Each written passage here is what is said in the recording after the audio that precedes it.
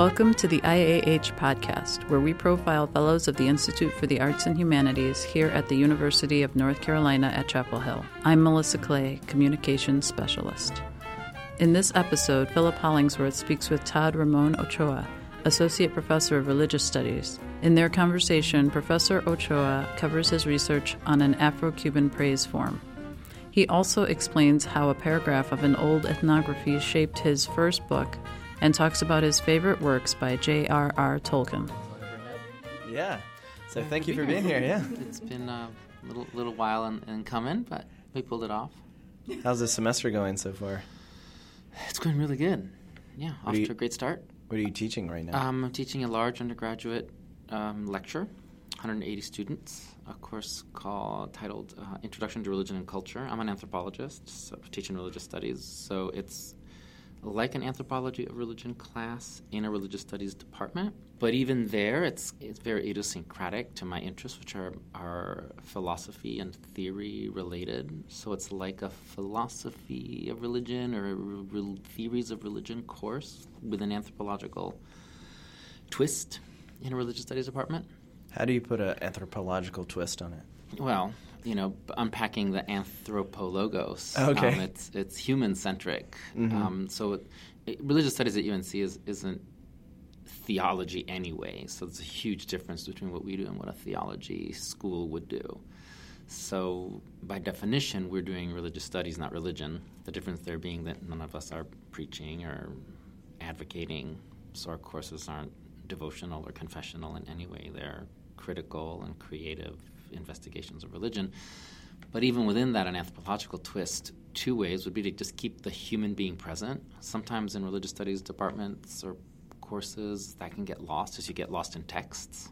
But in my case, it's always people and human relationships and human dynamics. The other thing is that anthropologists work with ethnographies, which are really detailed and hopefully well-written, readable accounts of other people's lives.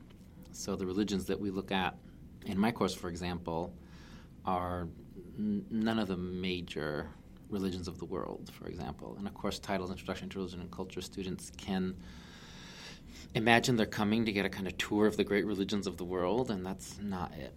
All the religions that we look at are, first of all, non-monotheistic, so either more than one god or no gods at all. I take an interest in my work in general, my research in religions that organize themselves around spirits of the dead. So religious authority comes from contact with the dead rather than with a god. I think the students are pretty surprised by the religions they come into contact with during the semester. Are some of these contemporary or ancient or both? Monotheism is a pretty recent arrival in the human religious palette. And before that, you say, it was polytheism or paganism, where, many gods. And before that, it was the dead and spirits of the dead. So the most ancient religion that humans know is veneration of the dead. I think it's normally called ancestor worship. But it's about making sense of the dead and what happens to us when we die. And not so much about afterlife, so much as the continuing relationship between the living and the dead. Memories of the dead, seeking authority by being able to prove sort of access to the dead or inheritance, kinship. So I would say that's like the original human religion is connection to the dead. Okay. So in terms of contemporary, a lot of African-inspired religion Okay. has a strong ancestor component. And certainly the work that I do in Cuba in my scholarly writing is very much focused on connecting the living with the dead to heal people. Can you talk a little bit more about that, your work in Cuba? Sure. I started working in Cuba, I guess professionally, in 1999, but I had been traveling to Cuba since 1992. So since about 2000, I've been working on religious practices. I call them praise forms, to try to skirt around the term religion just because it's so powerful and kind of primes us with all kinds of prejudices of what to expect when I say religion. But I work on African-inspired praise forms in Cuba, Havana, and also in the countryside outside of Havana. Religions that look like Haitian Vodou. So if you're trying to connect, or if I can sort of stimulate some referent in you for what I do. I wrote a book about a praise form in Havana, which is largely focused on establishing vital connections between a practitioner and the spirits of the dead that we can sort of find around, or the religion can find around a person. Parents, grandparents, any family member who's died, but also any teacher who's died or influence who's died. The practice focuses on keeping those folks present and drawing different kinds of power, authority, and energy from a vital connection with the dead. Not just like, oh, there's like a little haunting next to me, or like I think, sometimes I hear my grandma. No, like your body was made up of the dead. So like the atoms of your body, like the dead, your body was like a sieve, and the dead were constantly moving back and forth through them. And if they weren't, then you weren't alive. That was so hard to get my brain around that to do it, I basically had to pretend I believed it, to actually to stop fighting how counterintuitive that was. So I let myself go, you could say. And once I let myself go into that world and let myself believe that world and saw the logic of it, because you couldn't see the logic unless you kind of bought it, hook, line, and sinker. Mm-hmm.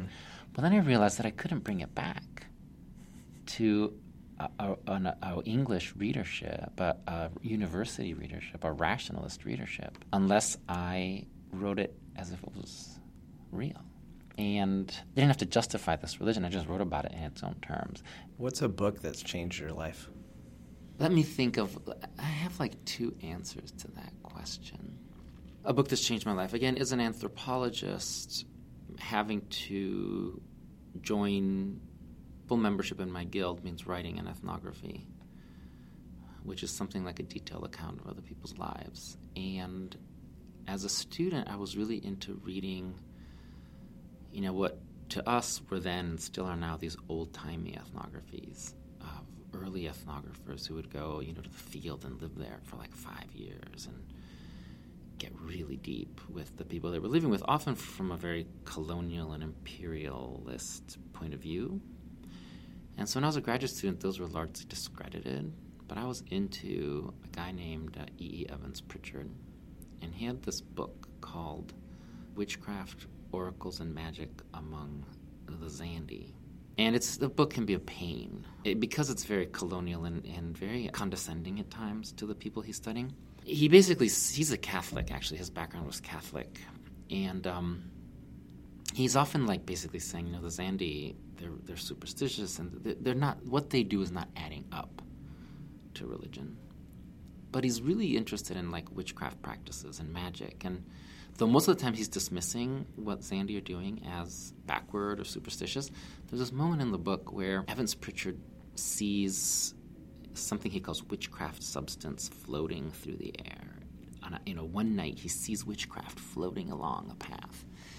And it's this moment when he allows himself to really occupy the shoes of the community he's living in. And that one moment in the book, you could say that the entire strategy of my book is an expansion of that one, literally one paragraph in Evans Pritchard's book. I don't know if that paragraph hadn't been there in Evans Pritchard's book. I don't know that my book would have been possible. Even though it's the it's the strangest, most eccentric, uncharacteristic passage in the book. I have to confess, I'm a huge fan of Tolkien. I've read Tolkien probably more than any other author. Do you have a favorite? Because I know they're all kind of in the same... I like the Silmarrillion. I haven't read that one. What's really cool about Tolkien is how it's all woven together for him. He was really busy. And once you get into his background, he was really into Norse mythology, and he was a translator of Old English and Norse, and he'd read all the Norse accounts there were, and there just wasn't enough there for him. So he just made up he made up worlds, right? That are very Norse in in their construction, but in the Silmarillion, there's a cosmology there. Mm-hmm. So you get to see a creation story. He has his own creation story. And I'm a fan of creation stories. And a lot of people try them. Sci-fi does a lot of creation stories. Yeah. Fantasy does a lot of creation stories. That's the thing I like the most about that book, is knowing where this world came from. But he's also a humongous poet, right? Yeah. Like the Silmarrillion is just full of these songs that just go on, and you're just like, for real, man? But like that's like so important to him. Yeah. Tolkien is also interesting in that he's good at staging mystery, not like a whodunit kind of mystery, but just leaving things in a quiet suspense. He's very subtle with suspense, but as a storyteller, trying to figure out how he does it. He lays these little clues and hints and suggestions and unfinished scenes. You don't realize they're unfinished when he paints them, but then like a little bit later in the book you realize that, oh, you were actually missing something back there. And you go back and you look for it and it's not there, and you realize that, oh, it's coming, but it's so subtle. That's As great. a storyteller, you pay attention to that stuff. Thank you very much. Appreciate You're welcome. Appreciate you guys. it. Yeah, no problem. Check back at iah.unc.edu for the latest news on our fellows and upcoming events at Hyde Hall. You can find all our episodes of the podcast on our website, as well as iTunes, SoundCloud, and Stitcher. Please like us on Facebook and follow us on Twitter at IAH_UNC.